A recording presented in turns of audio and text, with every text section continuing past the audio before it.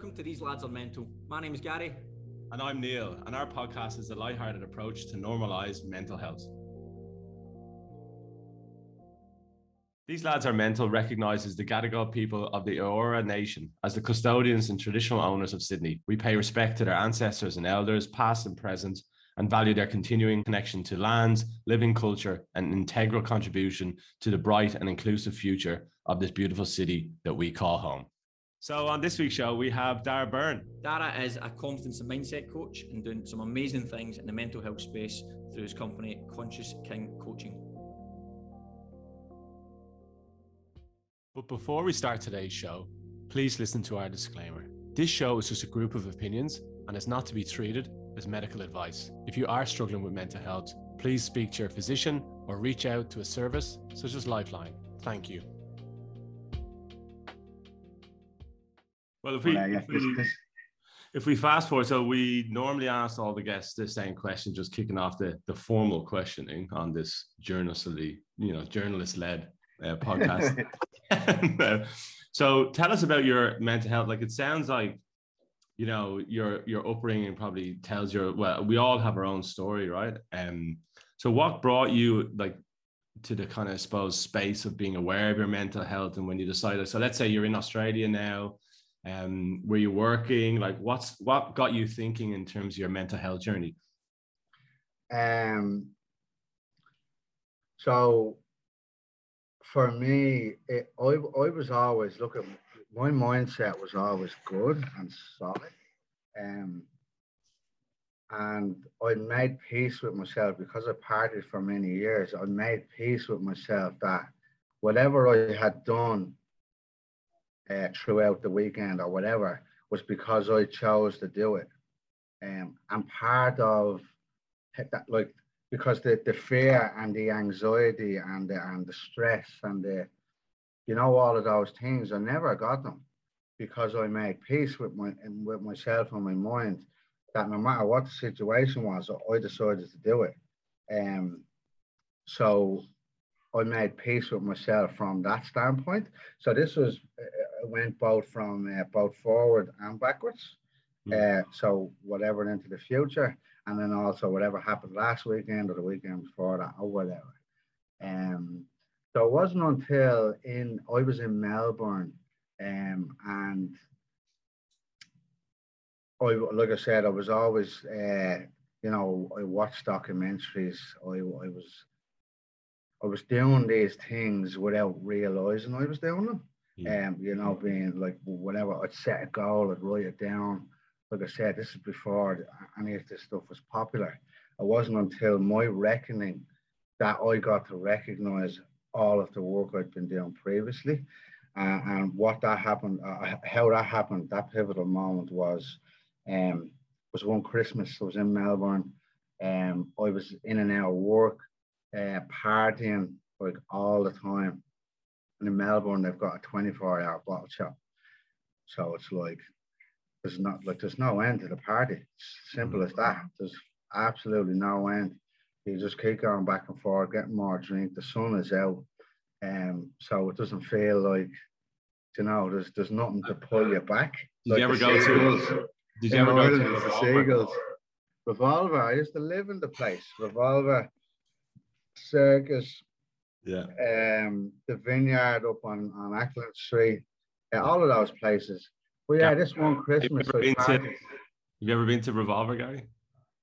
No, I've not been, but I know that Friday to Monday gig, it just does not close. Yeah, it doesn't close. They black out windows and they put incense candles on all the time. So like, you just don't know what time it is, and you come out there, it's 8 a.m. and you're like, oh my God. Yeah, it's and you actually, as you said, you don't have to come out there. You can stay in there for as long as you want. I think it's a bit different now because they make sure to break it up by an hour or two. They'll kick people out, and then they'll. An hour or two. Yeah. Things have changed now. It's an hour break. Yeah, exactly. Just to fucking freshen it up, then mop the floors, and then they open it again, and then all the same people go back in. But so that Christmas, I had my girlfriend at the time. Her family wanted her to live, like part of it. You know, it's not everyone. She left sort of against her will, um, to go and do nursing, and so she was leaving, and that was breaking my heart. But because she had 6 months left to live there, so she was at home at the time with her family. And then my best mate left, and then I was just on the sauce. I was on the drink for the, that whole Christmas, the gap in between Christmas for like fucking 5 days or something. And I was fighting with a guy as well during that time. And so my girlfriend at the time was at home. She was in Dubai with her family. And I was chatting to her, and she's in great spirits. My best friend at the time, he left. He moved to Perth. And well, still my best friend, but he moved to Perth. And then I was chatting to all my family in Ireland. And yeah, everybody was great. And all the parties I was having were in my house. So that trail of destruction was still there, So you're not only waking up with a hangover, the fucking cigarette butts, the bottles, the cans, the fucking stains, the smell, all of that stuff was still there. So I felt like I was locked in this vortex. And then when I was ringing people at home, they were having a great time, and everyone else having a great time. Everywhere I went, all of my friends, January, the January blues, people were like, oh, come on, we go to the cinema. And it's like, oh, I don't have the money for the cinema. All right, come on, we go to the beach. Oh, it's too hot. And all of this. And I just felt like I didn't have, for my brain that had never experienced this type of depression, because that's what I felt like. I was locked in this vortex of negativity. And then when I spoke to anyone at home, or, like my partner at the time, she's putting on a brave face. She was having a lovely time as well because she's on holidays. And then I was my family as well. They're the same. Oh, it's great. And then I was just, I hung up the phone. I think it was my ma. And I was just like, Jesus, everyone was doing great, They wouldn't even miss me if I was gone. And instantly I was like, wow, where the fuck, like what? You know what I mean? It's like, what? Where did that come from? And then, like, the snowball effect from that moment was like, yeah, like this is real for me now. This, like, what's going on in my head? Yeah. And I didn't understand it. And I got to be with that for fucking nearly a couple of weeks. Anyways, that was, yeah, it was a massive, massive spoil from that moment there. And I reached out a friend, ironically, that I met in, I went through all of those emotions, and I never thought I would take my life. But I could never be certain of that either, because you just don't fucking know when your mind goes into that spiral. But it was dark, and then it got more prevalent, I got stronger. And then it got worse, because whenever I was speaking to people, I was playing along with what, like, how good life was for them, or everything was good and everything was great, and that made it worse, because as I was speaking and telling how I was, I was obviously lying, and your ego and yourself, no matter what you say out here, your heart is always hearing what you're saying, or your mind, your ego is always hearing. So my body knew I was telling lies. So that was disconnecting me more from myself and my heart. And it was like each time I hung up the phone, then it was like it was killing me more inside. The lie, knowing what I was talking about was lies, and then feeling lost and alone when when I hung up the phone. So yeah, there was a friend of mine I met in Thailand a few years, 2 years previously. Robbie, he lived in Canada, and at the time, and I bumped into him, and me and Warren were there, and he was like, I'm going to be a millionaire by the age of 30. And I was like, what the fuck are you talking about? You know what I mean? Like, he's like, have you not heard of it? Like the law of attraction. And I was like, what? He's on that frog sweat. Yeah, he's like, yeah, no, I'm telling you Get off the now. Like, we're ayahuasca. down the pub. I hadn't met him in years. Like, I bumped into him in the Arc Bar in Portobello. Just completely random. And we were chatting. I was like, Bobby.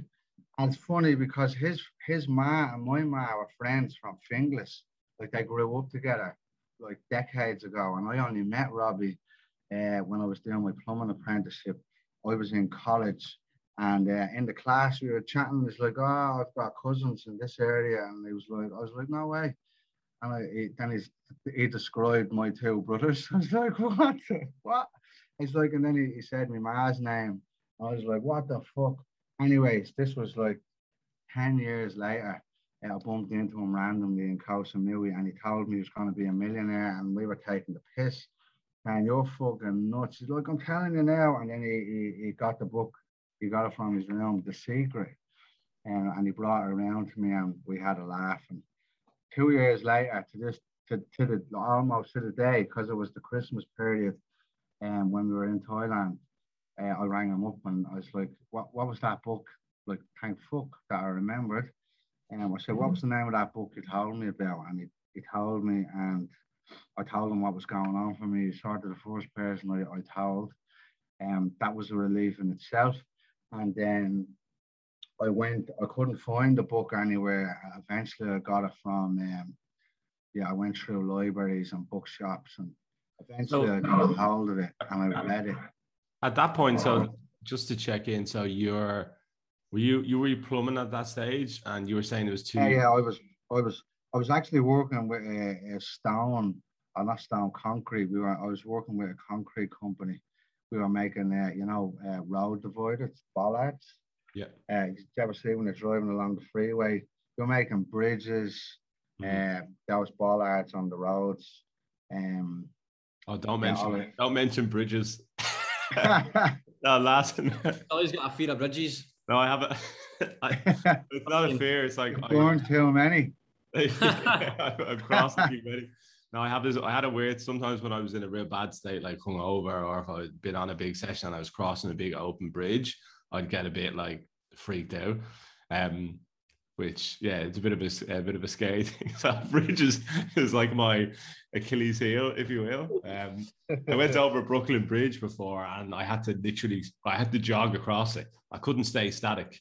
That was the thing with Sue. I was like, I just thought I was going to fall off it, even though there was no way I could have fallen off it. And never been to Manly in his life. You got drawn against Manly. You pulled up a hamstring or something. Yeah. He would have to make up an excuse to pull his hamstring, mate. That'll happen naturally. Yeah, my hamstring is actually toast right now as we actually. Yeah. But because you mentioned 2 years there, so did you, when you had that dark time, was that sitting with you for 2 years? Was it before you spoke to that guy? No. So it was 2 years after. 2 years after the whole Christmas period incident, that spiral of depression, that happened within like a 2-3 week period. But right. It started from that Christmas week. Gotcha. And what was that like? That must have been scary, like when you're in that mode. Like, did you have like a good network around you here, or did you seek professional help, or did you just go down that path yourself? Or like I said, I had a network, but I didn't know what to say to people, so I was going with this brave face. Ooh, sorry. I feel like I need to sneeze. But yeah, I wasn't opening up. And then once I spoke to Rob, I opened up from then. But yeah, from there, like inside of that, and it's happened, and you have to still have these thoughts today. Like suicide is something that crosses my awareness loads. Through support of some of the people I work with, colleagues and coaches and mentors. I was like, because I go in and I'll speak about, I'm open about whatever comes through my mind now, because it's important that I don't keep these things, and they help remind me that um, some of what comes up in your awareness that doesn't always belong to you. It can be from somebody else, and people hook into your energy as well. Like a lot of people, random people, and we would meet would randomly open up to me. I'd never have met them before. Um, this was before I do the work that I do today, and this is even before they even know what I do for work today. Just random people. They like in a nightclub or in a pub, or the girls, men, and they'd come over and just like spill the heart out to me, and then go, "Oh, I actually don't even know why I'm telling you this, but I just got this massive hit to talk to you or whatever." So yeah, when some of them thoughts cross my mind, I've learned to transmute them and allow them to flow through me, in the understanding that they don't belong to me, and whoever they may have belonged to needed me to release them from their awareness and their system. Cool. So, And then you made the big change, I suppose, in your life, which was like you quit your day job, and then maybe you might tell us like you started the Conscious King coaching. So maybe about that transition and the work maybe that you're doing now. yeah, well, just to also bring it back to that. So I'll bring it back to the secret real quick. And from everything I was telling you at the start of the chat, um, when I read The Secret, it was like all of these realizations of, you know, oh, remember that time when you booked this trip to Vegas and you had no money. You were working in, you know, like I was determined.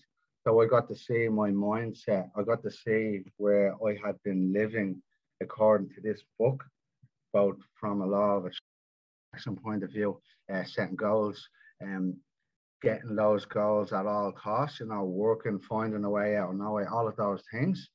So as like I read that book in 2 days. So I stayed up, I read it throughout the night, first thing in the morning. And the more I read it, the more I landed back into myself. And I also got to see how I was already doing these things previously, although I didn't know I was doing them. Like I wasn't aware of what I was actually doing. I was just doing it. So from then I carried on with like those type of books and documentaries like Eckhart Tolle, like whoever some of the authors were around the born of that particular. Read The Secret. Have you guys read The Secret? Yeah, I've read it. So it's a culmination of people, philosophers from the past and from the present. And I just generally started to seek out some of those people, and go and learn whatever I could about them, and their work. And then, yeah, that fast forward a couple more years, and I went to the first workshop I was ever at with Saoirse, a personal development workshop. And I was just laughing about this yesterday with my mentor. We done a workshop. It was a manifestation. We done an exercise, a manifestation exercise. And in that exercise, it was what do you want to be, do, and have? You would see, I put a post on my social media a couple of weeks ago because I just found it in the drawer. What do you want to be, do, and have 5 years from now, 10 years from now? And one of the things was to help people, to support people. At that time, I was a plumber. And I didn't know, like I said, and also on that was my idea of helping people at that time was I was going to be set up a plumbing company. I was going to look after the houses and all of those things. And then I went to a workshop, another workshop like that was fully experiential with my mentors today. That was 4 years ago. My mentors today, Preston and Alexi, they are in the United States, and that blew me wide open. the tools. I stood up there with a lot of people I'd never met in my whole life. Cried my eyes out. But what they uncovered something that my childhood trauma was abandonment. But until I went to that workshop, I never knew I carried any trauma. I never knew who I was as a person. I never knew that unconsciously there was a hard drive running my life. I never knew any of that. I like so for how that workshop, unfolded, like all of these things started happening with my heart, with my emotions, and with my triggers, my awareness and fears. And after that workshop, it was like straight away, it was like, man, if this unlocked something, like not something, many things that I didn't even know were inside of me. And I watched the transformation of, like, I think there was 80 people. I think it was 80, 87 or 89 people in that workshop. It was a weekend workshop over 3 days. And to witness the transformation that everybody went through during that process, I now had these tools, and I felt not only a moral duty, but I always knew I wanted to support people. I never knew how I was going to do it, and that was the light bulb moment for me. From that moment, I knew that this was I found my calling. My calling found me. I found my purpose.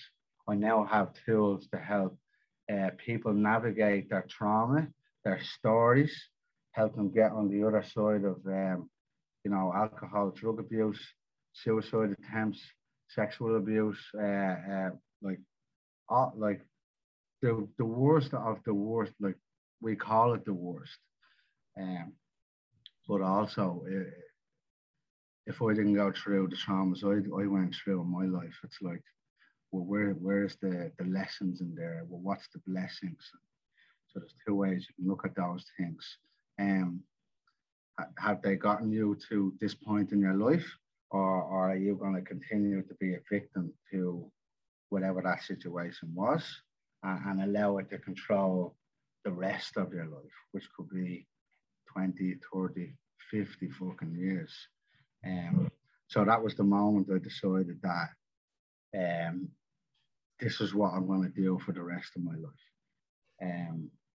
And I wrote that as my goals.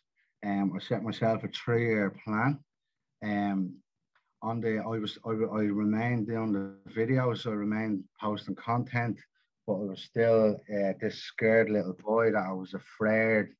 And because of the area I grew up in, like, there's a lot of hard people there, gangsters, people call them. And I wasn't exactly an angel growing up myself. I was afraid, like, I was doing all of this personal development work. Once it popped, I was like, still today, it blows me away. Still, I learn about myself every day. But I feared speaking about love, the universe, abundance, and all of those things because my family would disown me.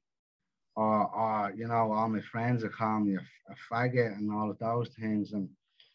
And that was a massive hurdle for me, was to turn my Facebook, to make it public, to make my Instagram public, and then to allow people that I grew up with to hear me speak about what I speak about today.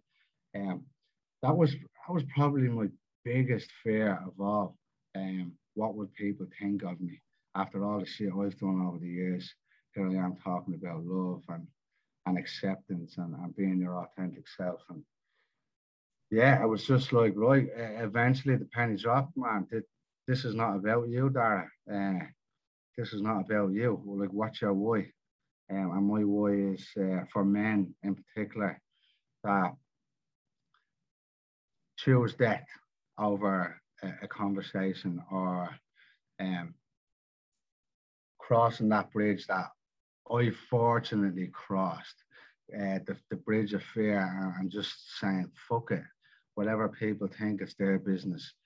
It's not about me. This wisdom and these tools are not mine to keep. The world deserves to feel these, to see them, to have them, so other men don't have to struggle and go through what I went through, and take it that far, and in some cases to the point of no return. I think it's relevant, that the comments you made about the social media stuff and putting yourself out there. It's obviously very relevant to today's world. There's so many people, mates of mine and people I know through passing, who have got a shit ton of value to give people, or just interesting stuff that I would like to see in education or fun, even if it's simple things like how to cook or start a business and get themselves out of their own little world to start something new, but they're petrified to do it on. Really, social media is a massive platform and you're going to really struggle without it. And it's like, oh, you hate your job, just start a wee side business. Oh, how can I do that? And you give them getting like, oh, that sounds brilliant, but I don't want to record myself. I don't want to do that. It's not because they can't speak about what they want to speak about. They're just so petrified of somebody saying to you what you're doing. But really, 99% of the business they would get wouldn't come from those people. 99.9% of the business wouldn't come from those people. And it's only a small group of, like, that's the 7 billion people. That's 23 people you're talking about who are going to judge you. Fuck them. You know what I mean? Yeah. 100%. And that's exactly it. There's what's my quote is like, it's also like our like, it's this the simple truth. Our family and friends, like, are the biggest killers of our dreams on the planet. Nobody else. Like, and they're not doing it on purpose either. This is what we say in psychology. 95% of our day we are operating on autopilot. It's only the other 5% of our day that we choose to do whatever we're doing. So when you tell your friend or your family you're going to do X, Y, and Z, they're like projecting their fears of why they can't do the thing. They're not saying, well, you can't do it. So when they say, oh, I wouldn't do that because of blah, blah, blah, but that's only their perception of the fear that they would go through if they were to do what you say is going to do.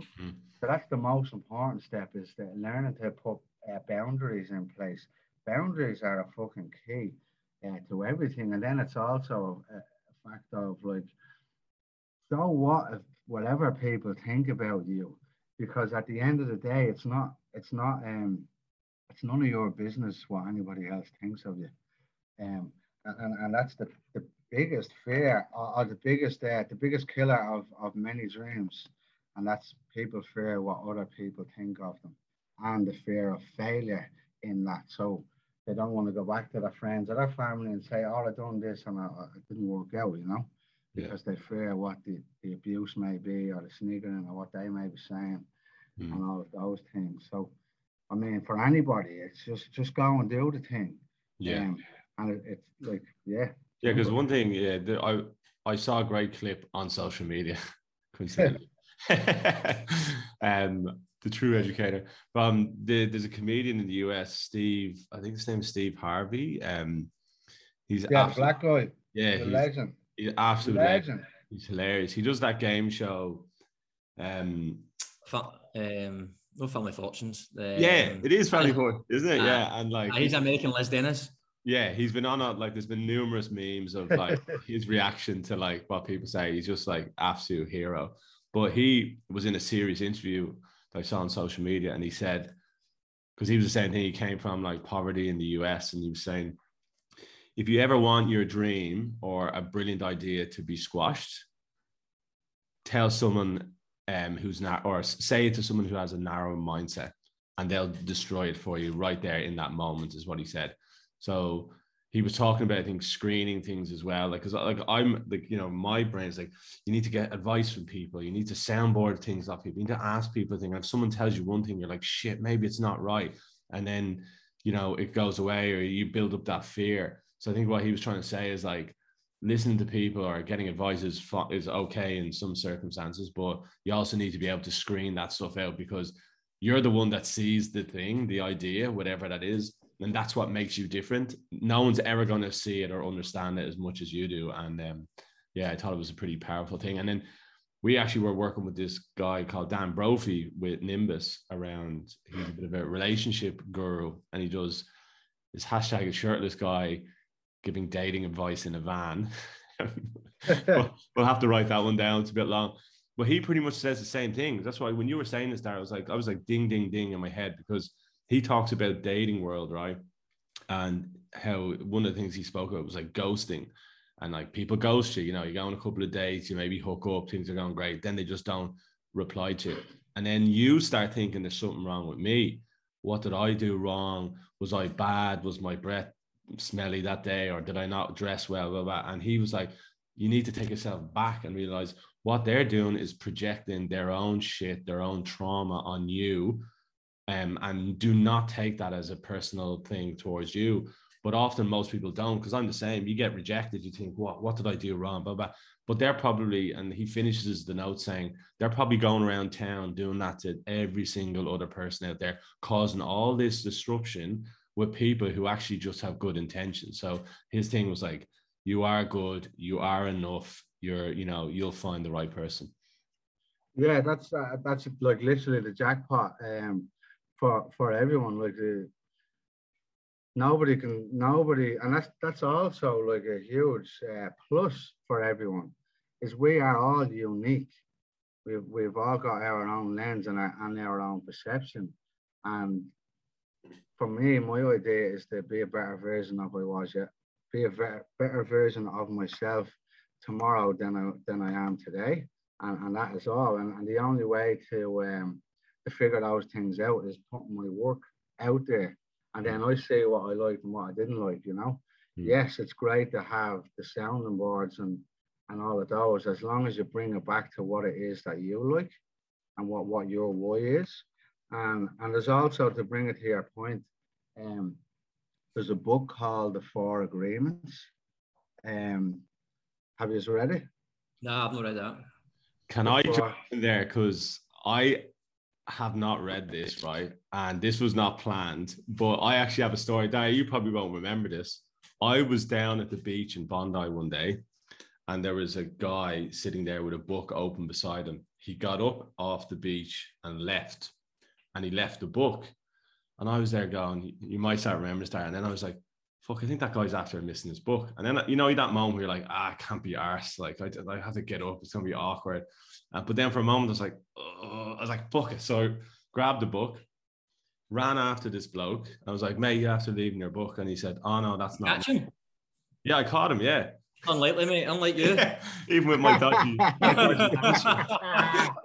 Is he a defender or something? He was an 80-year-old man, so I caught up to him eventually.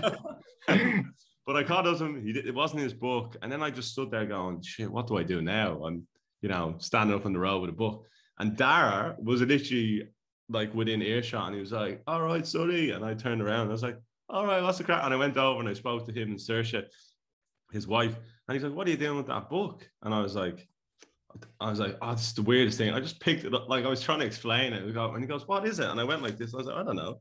And it was that book, The Four Elements. Four Agreements. Four Agreements, sorry, yeah. And you were like, mate, that book changed my life.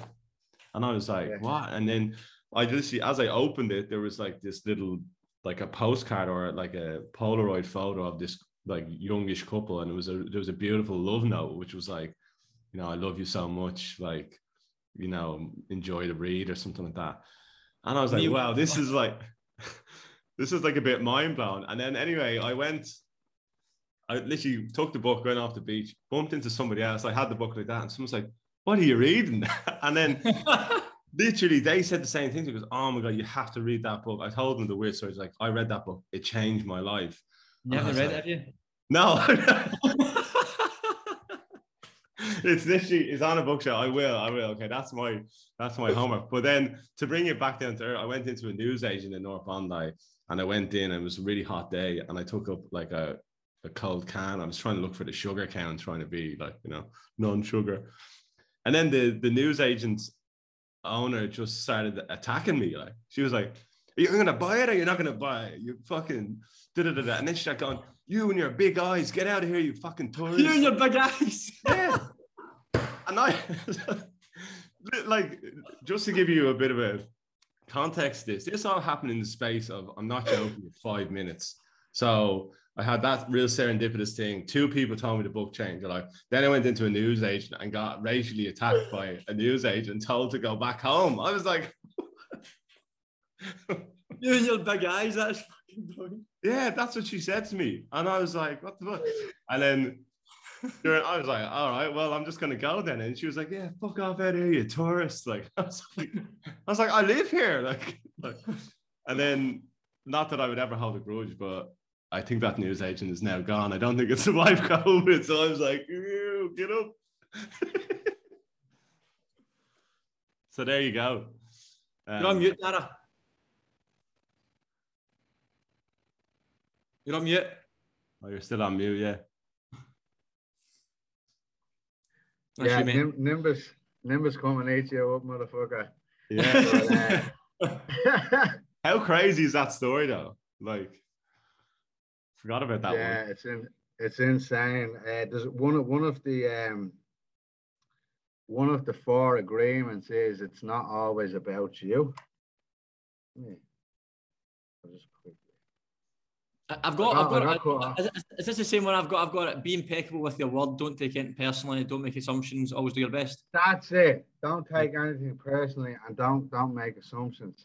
That's it. Yeah, that's exactly it. There's a good little one. If you just type it into Google Images, if anyone's listening, you get a nice little one Instagram post sort of thing of the 4 agreements with some bullet points, which sort of sums it up. Because it's not that long a book, is it? It's not. No, it's like, I think it's maybe 200 pages. Yeah, not that long at all. Yeah. And then we also with bringing it back to books. What I do as well is if I listen to something on Audible, then I go and I buy the book, the hardback, and I read it, and then highlight my notes in the book. So then you're getting both, and then you still have it like it's on your shelf. It's not just in your phone. And have you ever used that app, Blinkist? No, what's that? Well, Blinkist is basically, I do something similar like you just said, but I do it with Blinkist. So Blinkist is, you get 10 minutes of audio, but it's like the best bits of the most important parts of the book. So you can either read it like a Kindle, or you can listen. So say, for instance, you said to me the 4 agreements, I would jump on Blinkist, listen to Blinkist, and if I thought, you know what, actually that's good, that's a book I'd like to get in hardback, I would then buy the book and dive deeper.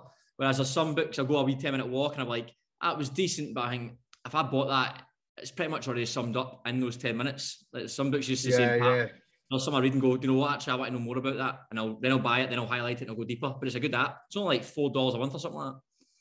Yeah, sounds really good. You can highlight it. You can highlight it as well. You can highlight notes inside Blinkist. It saves them, so it's good. Oh, it's just is Blinkest, is that right? IST, Blinkist. IST. Yeah, and Dara, have you got any tips? Like, obviously you had that moment which catapulted your life, but for many out there, they're afraid to, well, sometimes that thing just comes into your life, right? You're kind of almost unaware of that moment. But for anyone out there that's listening that maybe has that side hustle, is a bit fearful, or like, have you got any tips about how they can, I know that's probably like $1 million question, but any suggestions or thoughts of like how people can maybe, arrive at that point if they're not feeling good right now?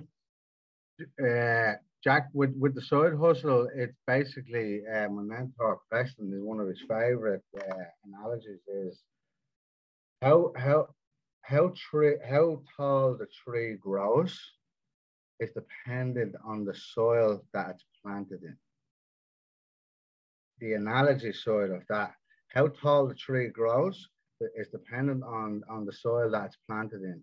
So go and surround yourself with the people who are already doing what it is that you want to do, whatever your idea is. And it doesn't mean to surround yourself with 50 people. If you find one person that is doing it and also successful at doing what you're doing, if they have a course or if they have a program, there's no shortcuts. It takes work. But if you go and find a mentor that's already doing it, you've just went and cut your path in half. So what would have taken them 10 years? Look, I had this conversation conversation yesterday with one of my mentors. I've got a few. Blaze. What's taken him 4 years to do, I've now hired him as my coach and my business coach. It's going to take me like a fraction of that. So, and the same with Preston. What took Preston 10, 11 years, I'm already ahead of him at stage. Like, I'm 2 years in now. I'm ahead of where he was at 2 years. So I'm around 4 years of where he was at, you know.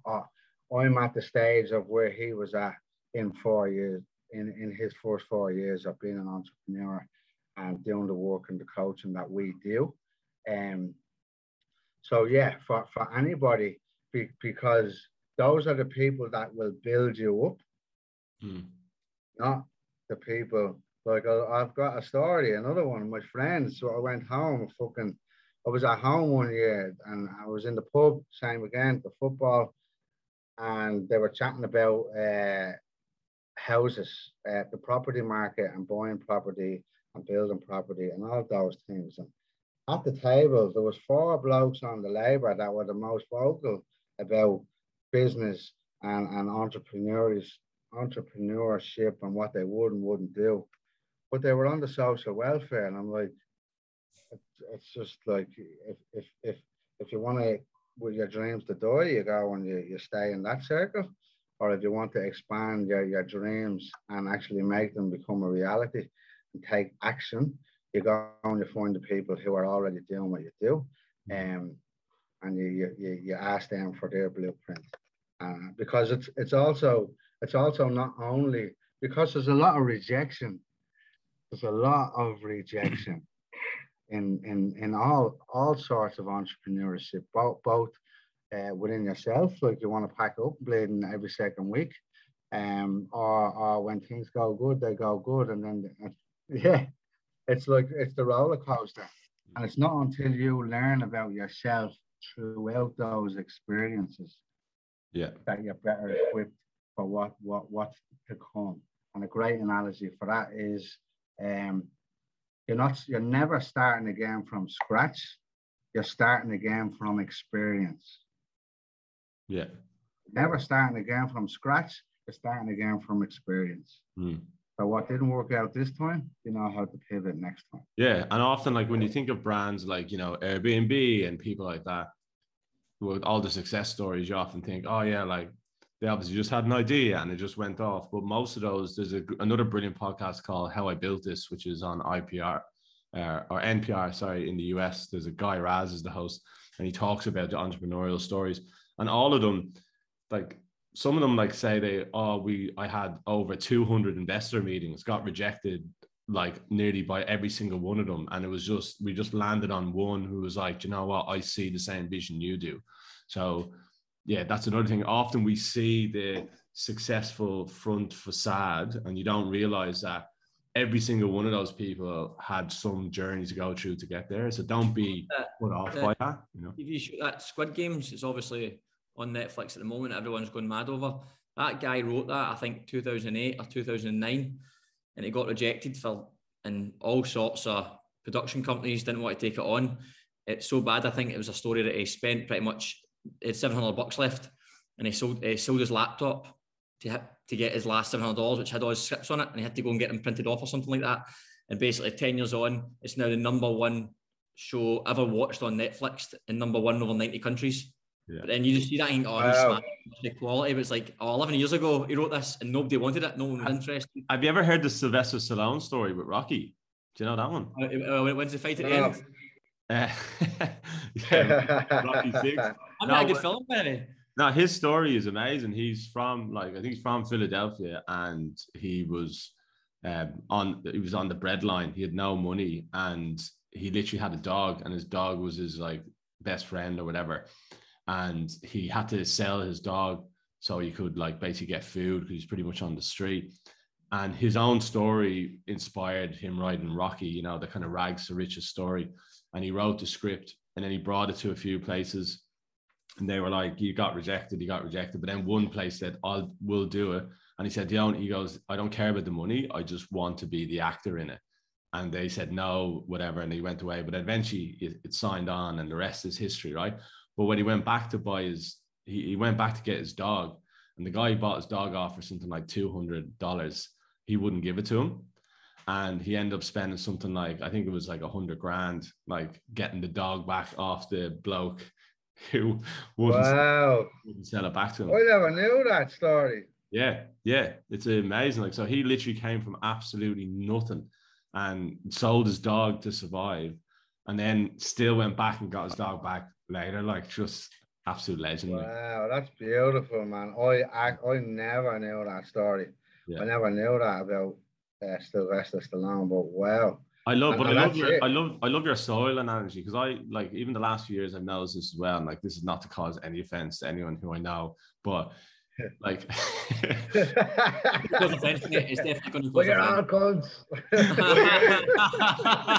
But I had a trauma of like being liked by everyone and wanting to be like, that was my story, right? People pleaser, yeah, people pleaser. I'm trying to change that. And then as you start going into like your own business and trying to like develop, and you leave Ireland behind, you start to realize you're changing into, well, you're evolving into this, like, as you were saying, like this better person. And what you find is, unfortunately, what's one of the things that you have to kind of snip off at the sides is people that you've been clinging on to for dear life, for your whole life, just because they're your mates, like, Yeah. And it's actually scary, because I read the 7 Habits of Highly Effective People, which they talk about this. And when you start noticing that you're letting go of those people, it's actually a sign of you becoming, a stronger human. But in the moment, it feels like you're either being a bad guy or you're isolating them, or, blah, blah, blah. But in essence, it's actually you becoming a better person, Becoming a better version of yourself. And I had a big argument with one of my best friends. She's from Belfast, down in Melbourne, about this. There's a documentary where I found, like, it's 11:11 as I say this, bang on. So my mentor now, like, so Alexi, her husband is now one of my mentors, and I work for the last year and a half, which is like an insane story. But there's this documentary, it's called The Abundance Factor. And in short, it's about a guy who had all of the dreams, and his school teacher and his family told him he wanted to travel the world, make a documentary, and impact, let's say, 1 million people's lives. And the school teacher sort of laughed at him. He's in a small town, and he never went to do that. But he had this attempted suicide in his sleep, which is one of those, I don't know, it's 1 in 5 million things, illnesses. And from that, he went and he made the documentary. So from making that documentary, he traveled the world, because he went, and that was his question. That was his main question. He traveled, he spoke to scientists, doctors, entrepreneurs, and all of those people. And there was the one question: what does the abundance factor mean to you? And that was the basis for his documentary. And I watched that over and over and over again. And there was 2 people. There was a guy in a wheelchair. How they answered what the abundance factor, and it's the beauty of it as well. Every single one had a different perception of what the abundance factor means to them. And that's an analogy for everyone in the world. Nobody sees anything through the same lens. So trying to be like somebody else is robbing you of the person you are today. And when I went back and I recognized I'm now in this goldfish bowl again, because I'd been in Ireland for like 8 or 9 months. And that was all new to me, because I lived in Australia for 5 years at that stage, or 6 years. And she had a go at me. I was like, I don't want to go to the pub, the local, and this. I didn't want to be around that person. I didn't want to do that, going back to the same house parties, telling the same jokes, the same few people going to the bottle shop, on the Sunday morning or the Monday or whatever. I was like, man, I'm over this. Like, and And then we had this massive argument, and she's like, "You fucking think you're too good for everyone," and like she went at me, you know, and I was like, "No, not that I think I'm better than anyone. I'm not better than anyone. I just don't choose to live in that the repetitive lifestyle anymore." So I was gradually like coming more towards this profession and this career. But like I said, I didn't know this. This was all a process. And once I went to that workshop, then that was like, even with everything I'd learned from The Secret, reading Eckhart Tolle's books, this abundance factor, resonating with Alexi. I didn't have Facebook, or I had Facebook. I didn't have Instagram at the time, so I only found her stuff on YouTube. Her name is Alexi Panos. If anyone's looking for it, Alexi, Alexi, and Panos is Panos. Fast forward a few years, and I went down to Melbourne to go to a property investment seminar. And my friend, who I literally shared this documentary with everybody. And he said, "Oh, look who was in town." It was Alexi and Preston. Like, I didn't even know she was married at this stage because I didn't have Instagram. And from there, I went to that workshop. So I left that the property investment thing, and I went to this workshop. And at this workshop, like I said, it's like divine timing. It's like the universe was like, right. I didn't even know she was in Australia until Mark said. And once I went to it, it cracked my heart so wide open that I knew that this is what I was going to do for the rest of my life. Yeah, and and from then there was a 3-year window. I set myself 3 years to become financially stable, that I didn't need to be chasing people for money, that I would always be looked after whether I had clients or not.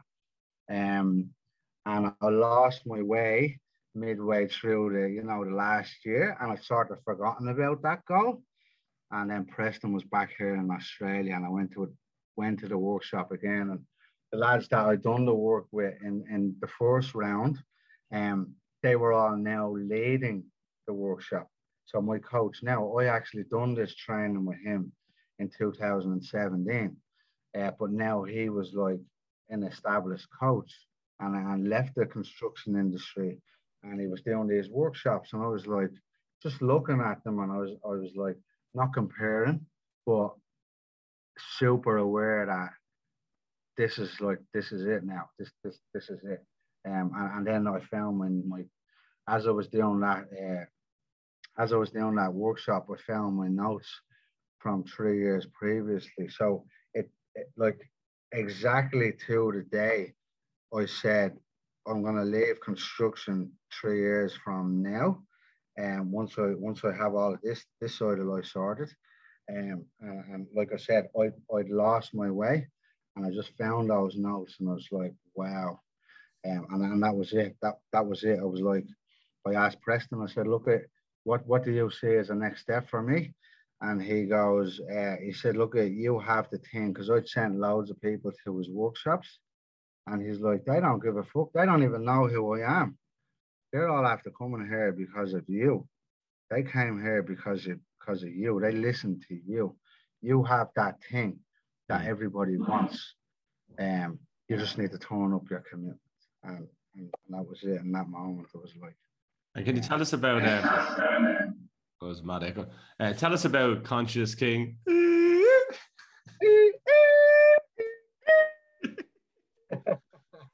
I love that little intro.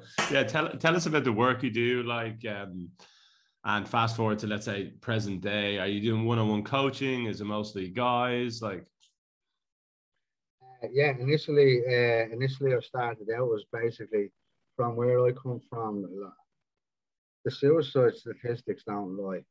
I believe it's 4-1. It doubles around 4-1, 5-1. Any men or women, it's a loss is too much, and to see and witness the devastation that leaves behind. yeah, I feel is it's devastation that doesn't need to be left. It's devastation that's avoidable, and it's devastation that we can overcome as a collective, with simple tools, like so simple tools. So initially, I started out with only men doing one-on-one coaching, and then those containers usually run from between 8 weeks to 14 weeks, depending on the client. And they could go for 6 months to 12 months. But the idea is that people come to their own realization of exactly how powerful and how much wisdom they've already got inside, that they don't need, they never need me in the first place. But when they come to that realization that they don't need anybody, that they can walk on their own 2 feet themselves throughout whatever life throws at them. So it started off with men, and then I had this woman, Rio, that I bumped into. She's a DJ. She's a really good DJ. She DJs at all the festivals that I'd never met before, but I found her on Instagram somehow. And this one particular day, I was somewhere in the shopping centre, and I was convinced I'd seen her. I loved her like her content and her songs and that. And I just checked out her profile, and this particular day, I was convinced I'd seen her, and I went to say hello, and it wasn't her. And then the next day, I was down in Gardaí National Park. I was at the boat ramp, and like it's an hour outside Sydney. It's an hour or 10 minutes into the national park. No phone reception, none of that. We took the girls to go for lunch, and yeah, we parked the car, and fucking Rio, who I'd never met in my whole life, walked past. And I was like, "Is your name Rio?" And she's like, "What?" And like my heart went, and I was like what? And then we had a conversation. I was like, "Oh, well, I seen you," and she's like, "I seen you," and it wasn't until like throughout the next week she actually told me what went on for her in her body. She said her heart went. She nearly collapsed. She rang her family, and it was obviously divine time, and the universe put us there. As I said, I'd never met this girl before in my life, and she couldn't afford to do the program at the time, and then but we always kept in contact. And then she drew a picture that I seen in one of her stories on Instagram, and so she was an artist that she'd given up for over a decade. And I was like, "What? You're an artist?" Because I've always wanted an art piece, like a commissioned art piece. And I was like, "Well, look at we came to an arrangement that she made us some art for the house." And I coached her for 3 months, and she'd stopped, like I said, through whatever situation she had been in.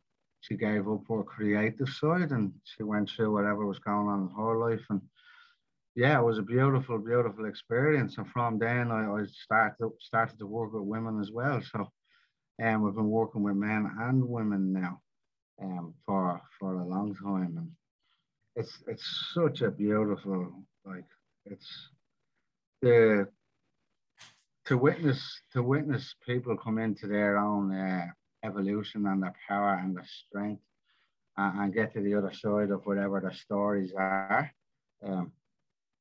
It's heartwarming. Well, Gary, do you want to? Because we had a bunch of questions around this, but we're already like pushing on the time. But we had things like, childhood trauma. Seems like we were going to ask about that being a starting process for people to come, let's say, seek help for you. But also like limiting beliefs that people have. Like we had the remove, reset, recondition, redesign, reawaken. So maybe we might even do, what do you think, Gary? Just do a quick. Yeah, maybe because you've touched on the childhood trauma thing a little bit at the part. The next one was reset, that you do mention on your website that it's obviously one of the most important parts of the process.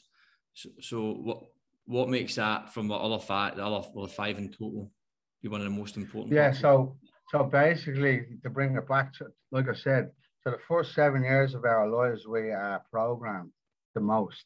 And it's a lot of the time people are operating from that, like I said at the start, from that hard drive of what they've been taught because their parents done it that way or the church done it that way or somebody else's belief system.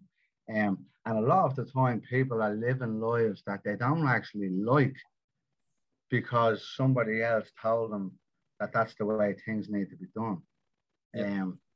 So the reset is coming all the way back and like first of all, finding out where you've learned said situation or why you do things a certain way, and then consciously choosing, is that what you actually like for your life moving forward, or do you want to choose something new?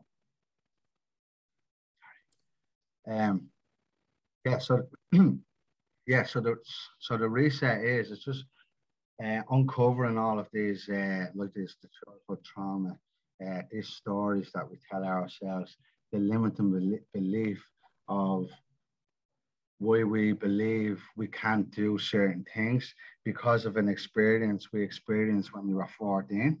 And a lot of the time we don't actually know that. It's our body that rejects those things.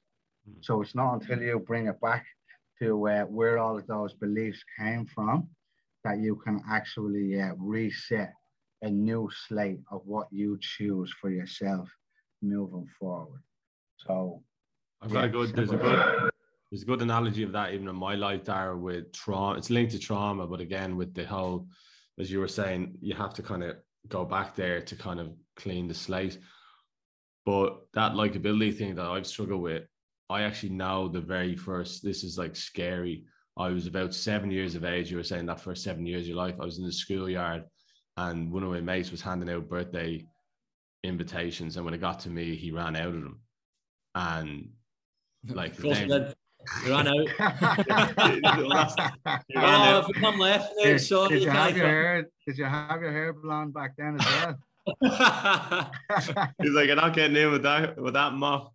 Well, that's what happened to me. And then like that's what he said. He goes, oh, sorry, we ran out. And then that was the first moment because I got to this with my psychologist. Now I didn't know this at the time that I was carrying trauma. That that's like foundational trauma in my life. From that point on, he said, you would have started mechanisms to go, well, I don't want to ever be in that situation again. So then do I need to be funnier, more popular? Pleasure. Yeah. And then it just, fast forward 30 years and the impacts that can have on your life, your behavior, it's just like mind boggling. And that's a beautiful segue into this. Because what happens is the more you go out there to please people, to stay in these circles and be the popular one, the further you come away from yourself. So you're living this, like Jim Carrey has he explains it greatly. You are now playing that character. You are not living your life. Yeah. So trying every day to play that character. How heavy is it to carry a burden like that?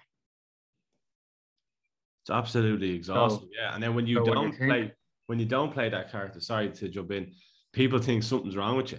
People go, what's wrong with you? And you're like, I'm grand. It's like, oh, well, why aren't you being this? Like to them, it's like, why aren't you being that character? Yeah. And that, like I said, that brings it back to the reset. Are you being a certain way because other people perceive you as that way? Here's Neil, he's great crack. He's always the life and soul of the party because he's a laugh. So you're now gone. Even Robin Williams says he makes people laugh all the time because he doesn't want them to feel how lonely it is for him. But in reality, he was suffering for years playing this role for other people. So, like bringing it back to your friends and your family, it's like you've got to. The elevation requires separation.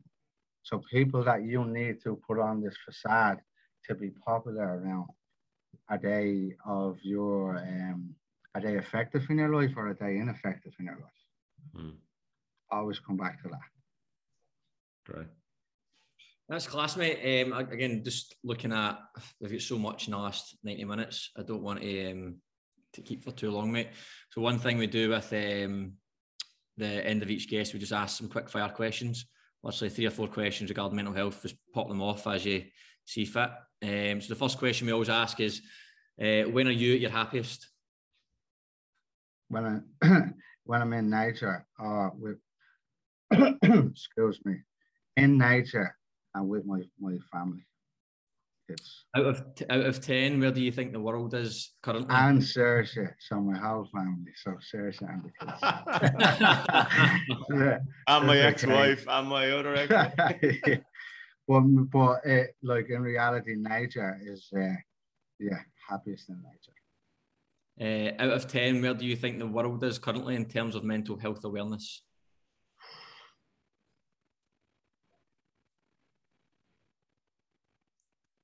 A tricky one, this one, isn't it? It's a really tricky one. I'll tell you why. For me, because I'd never, if you notice, I never go along with trends. The trends will tell you like it's a 9 or a 10 out of 10. But I also recognize trends to be not bullshit, but a lot of people pick them up because they're trendy. In that, you know, like it's Mental Health Awareness Week or it's Mental Health Awareness Day, it becomes a 10 out of 10 then. But what's that saying? You know what? 50% of all statistics are wrong. You know? And I actually have a bit of it, not a problem with Are You OK Day. I think like in many ways it's good and I get it. But anyone that's struggling with mental health, if you say, are you okay? They're not going to tell you. You have to go way beyond that to get to deeper questions. Deeper questions. So look at if to bring it back to so I know I'd say a 4. 4. Sweet. 4. Out of 10, where are you currently with your own mental health?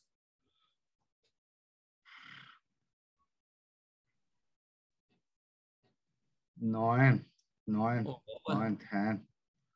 Tremendous. What? If you could recommend just one thing for people to do each day to improve their mental health, what would it be? Go to nature, be in nature. Leave your phone in the car and just be in nature and watch nature unfold. 5 minutes, 10 minutes. Like, look at a great analogy of a tree. You look at the trees, how big they are, how strong they are, how deeply rooted they are, how many years they've been around, and how many storms they've been through, and all of those things, both the heat, the sun, the storms, and they're still standing. There's a lot of lessons to be learned in nature if you just stand there and watch. Have you ever heard of the book, The Hidden Life of Trees? No, I've heard of it. I've never read it. Aye, it is. Only a couple of weeks ago too. What's that, mate? I only heard about it a couple of weeks ago too. Someone mentioned it to me, and I was like, mate, I'm not reading a book about trees. There's absolutely no danger. He's like, mate, I think you'll like it, and I was like, mate, I cannot dedicate time to reading about trees. And he's like, honestly, it's really, really good. It's not just about trees. It's blah, blah. So I was like, okay, I'll give it a read. Aye, but mental. Yeah, this episode this is really weird. I'm like, you were at 11:11 universe. There's been a few things already. This has been like freaking me out a bit. Because I heard, a year or so ago I was getting the 11:11, and then I read up on that. I was like, why do I keep getting this 11:11? Then I started getting my name. And apparently, if you don't listen to the universe trying to tell you a sign, and I'm not really into this, let me just like caveat that for anyone that's listening, going, yeah, but he's out there anyway. I'm not. I would be the biggest naysayer to this stuff. Then I start hearing my name, and then I was like, what the hell is going on? It's basically if you're still not listening to the universe, it goes onto your name. And I started picking up Neil, and then there was a Neil at a coffee shop, and then my boss in work became a Neil. I was like, I've never met a Neil before in my life. But thinking of the trees, I was literally just reading something before this, which is there was a groundbreaking case where they're trying to groundbreaking. I like that, mate. Decently. Excuse the pun. But like, yeah, like around like protecting trees and things like that, and even animals, and giving animals like a persona, so to speak. So like they can't be, you know, killed, let's say. So it's amazing how regenerative trees are. Even with I watched the David Attenborough docos, you know, all his stuff is amazing. And he did one on the forests, which is around trees. And they're just amazing. Like when one of them falls over and dies in a forest, there's actually a race on to get the space that tree is left for the next tree. So obviously, like, you don't see it with the naked eye, but it's like a mad rush to try and see over time. Yeah, what tree can get in to do all that stuff, and then the role they play. And I also learned about mushrooms and how like mushrooms actually feed a forest, like because when a dead tree dies, it goes into the ground, regenerates as a mushroom, which is then eaten and spread, and it keeps I think he was saying, without mushrooms and trees, like. But fungi, there's a guy on Paul Stamets, look him up. He was on Joe Rogan podcast, Paul Stamets. But to bring it back to the tree, about mushrooms and trees, but trees hold all the wisdom of the earth. They've been here. The song, the birds, you know, the Aboriginals, that's how they communicate over thousands of miles, where before any technology, they through the bird song and through the wind and how the trees react. The same in the Amazon, like ayahuasca comes from all of those type of plant medicines. They all come from the trees, and as I said, they've been here for centuries. They've been here for centuries, and it's like people are in such a rush these days and so disconnected from themselves and distracted with technology that they lose that simple awareness. Without trees, we can't fucking breathe on this planet. There's a funny, I remember reading it was a meme years ago. And it was like, imagine the government decided that they're going to start putting Wi-Fi in trees. And imagine how many trees, like if you plant a tree, you'll get better, stronger Wi-Fi. The more trees you are, the better the Wi-Fi, the quicker internet. Like imagine how many people would start planting trees and how amazing the world would be. And it's like ... Too bad it just gives us the oxygen that we breathe. Exactly. Like I love it. I love it. I mean, exactly. No oxygen, no life. Yeah. So I have trees on my arm. Look, remember I showed you that, Gary? That's from. So the funny thing about you were talking about earlier on, Dar, about like where you're from in the city centre, and I meant to always ask you actually about, did you live near Conor McGregor, or was he a childhood mate, or? I know Conor. Like I met Conor for the first time just before I came here. So I'm his friends. I became best friends with them, and then I became friends with Conor through them. But one of the things, I'm a good one. You know, a good bit, yeah. Well, we'll get him on next week, shall we? Yeah. But the funny thing, which I think Australians might not appreciate, is like when you're from somewhere like Ireland or Scotland, for you, Gary, or England, old like countries, cities, towns. Most people started off living, you know, back home in Dublin, like in the city centre, like the commission housing is more in the city, right? Like there's a lot of city stuff. It's different a bit now, and there's like it's branched out. But whereas like over in places like America or Australia, the cities are actually more the, you know, urban, like the commercialized, fancy flats. Like I explained to Sue, like I go into Dublin, Grafton Street, which is basically like Pitt Street, like the biggest. That's like right. That's on like born on Grafton Street is where. Yeah. So like this where it has all the, you know, Chanel, all the top shops, whatever. You go there to do your Christmas shopping. you could literally walk one street off Grafton Street, and if you had shopping bags with you, you'd have a good chance of getting mugged, beaten up. I had friends in the Halfpenny, near the Halfpenny Bridge, in the little laneway there in Temple Bar. Temple Bar is the biggest tourist area in Dublin, and they got held by syringes because they bought new trainers like over Christmas, and there was literally people walking by them. Like there was a crowded space, but no one, like you wouldn't go near a kind of an addict, like, you know, who was trying to stab you with a syringe. And like, that's what used to go on back in Dublin, like, and that's why Australia is so safe. Like, you don't get any of that over here, like, you know. You don't, yeah. It's interesting. It's interesting. Yeah, it's really interesting. When my mom was here, you know, the flats here are huge, and she's like, "Where's all the kids? Like, where's the no one hanging around?" I actually don't know the answers to those questions. Yeah, who's I asking? mean, they've got the beach. Yeah, they've got the beach. And like, oh, yeah. We bought fireworks with my mom in the city centre one time over the north side. I used to sell them. It was probably this is probably you. We bought bangers and fireworks which are illegal in Ireland, and then your mom's like, real sound. I was like, oh yeah, no worries, yeah. Like He went off. He just never came back. Oh, you did, yeah. No, we actually had the fireworks. My job was I was literally, if somebody set a lighter to me, I probably would have blown up O'Connell Street.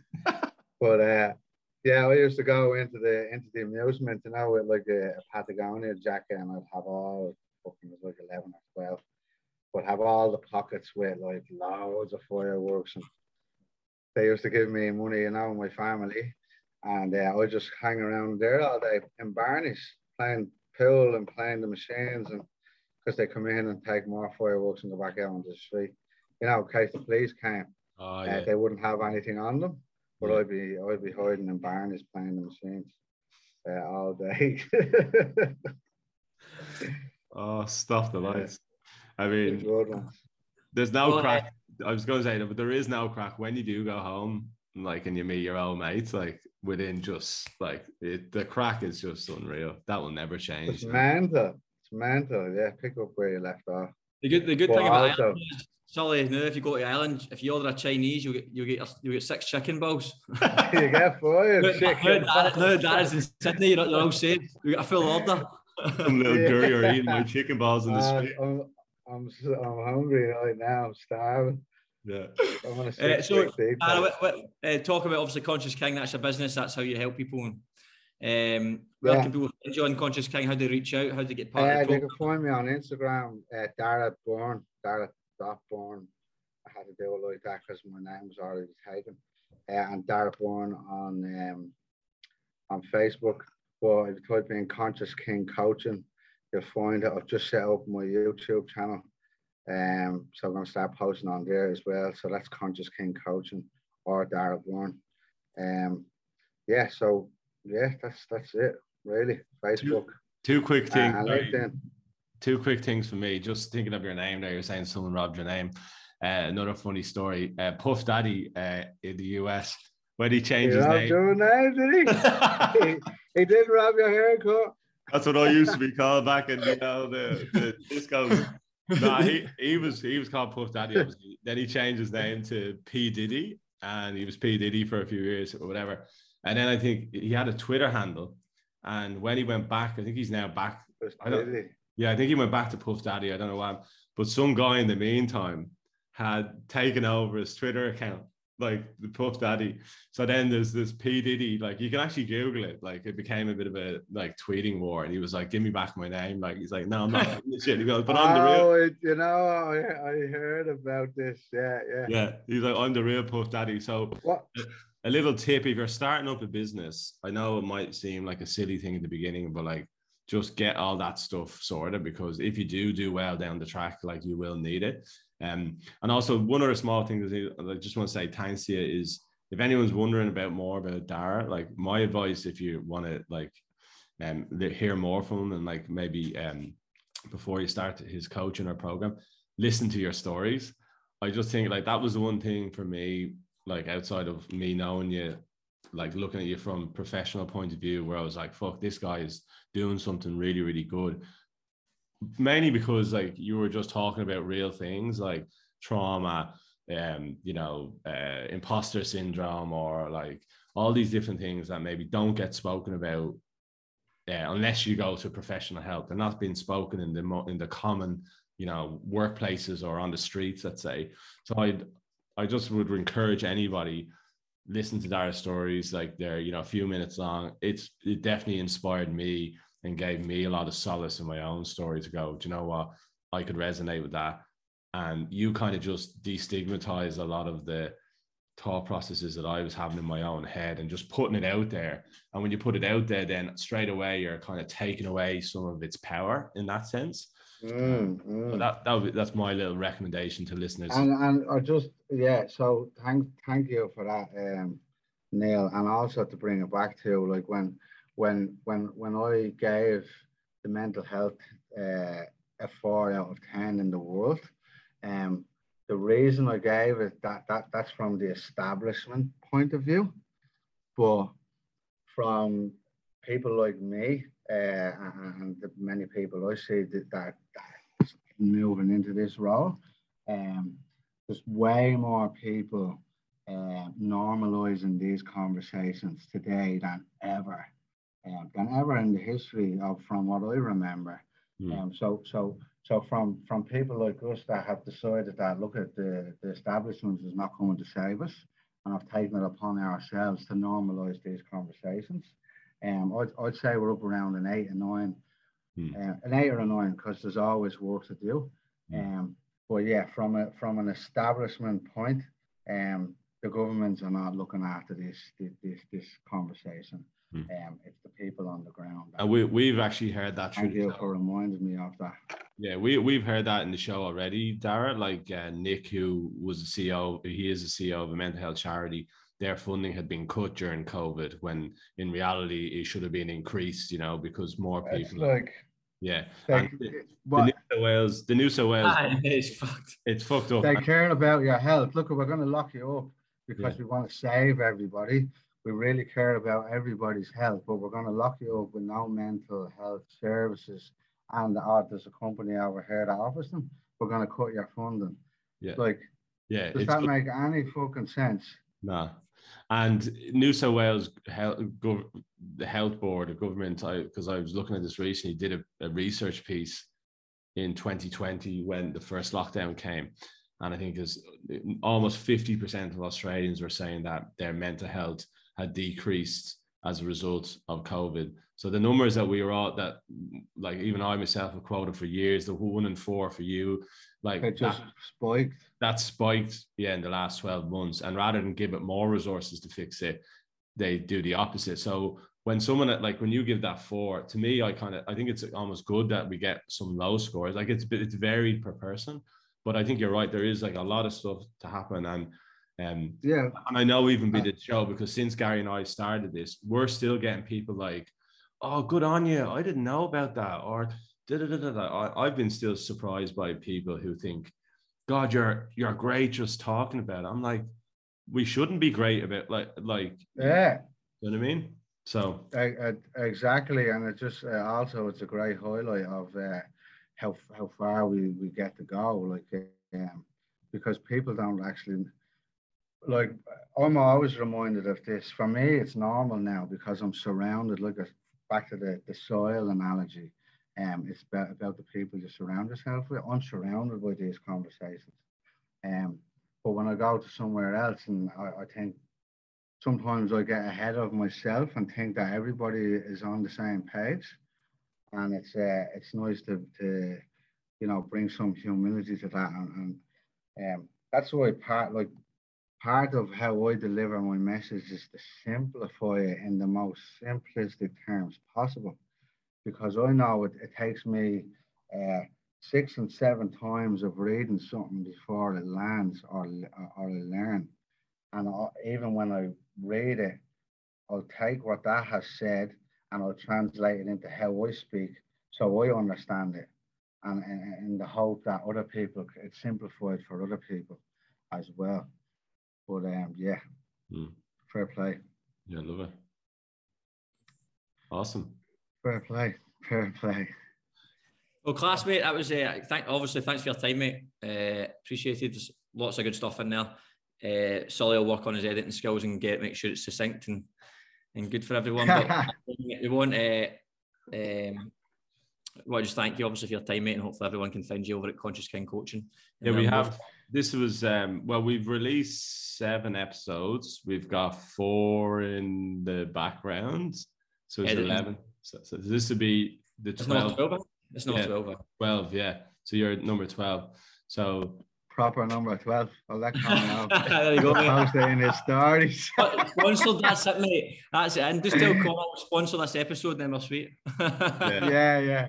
Wait for at least for Christmas anyway. Yeah, that's great. There's another there's an Irish girl who was on a mental health charity, the Light Ball, with me that I've spoken about before. She's now doing her own podcast called A County Down Under. And yeah, I've heard about it. Yeah, she's going off. She is like a huge following, and she's got sponsored by some coffee place and all. So any prospective, sponsors out there, we're open for business. You like our legs are wide open. Oh no, nice one, mate. Really appreciate it. Great chat. That was a long very one. welcome. We could have kept going for a few more hours, I'd say. Yeah, look, I'm glad. Thank you very much for having me on, boys. Yeah, I'm really happy that you're doing this. And like I said, the more the merrier. It's us that are going to change the world, not the governments. They're fucking it up. So keep on doing what you're doing. Yeah. It's inspiring, and I look forward to seeing what you guys accomplish. Yeah. But just by being real, by being real. This podcast is where you find real, authentic expression. Anything on the telly is just a lot of bollocks, just propped up. Like, it's that simple, isn't it? Just conversation. You want to hear the truth. Yeah. No, I love it. Well, snippets. Thanks, mate. Yeah, appreciate it. Tell Saoirse send my love, and have a good weekend. Same. Cheers, buddy. Cheers, mate. All right. Thank you. Good luck. Bye. Bye. Don't forget to follow us on all the social media channels, including Instagram and Twitter, @TheseLadsAreMental. And if you do have a topic or a guest or subject that you want us to talk about, please do get in touch and send in your suggestions. Thanks for joining us on today's show. As mentioned at the beginning, if you are struggling with mental health, please do seek further assistance. Here's who you can get support from: Lifeline, Beyond Blue, Bitseer, and the Black Dog Institute.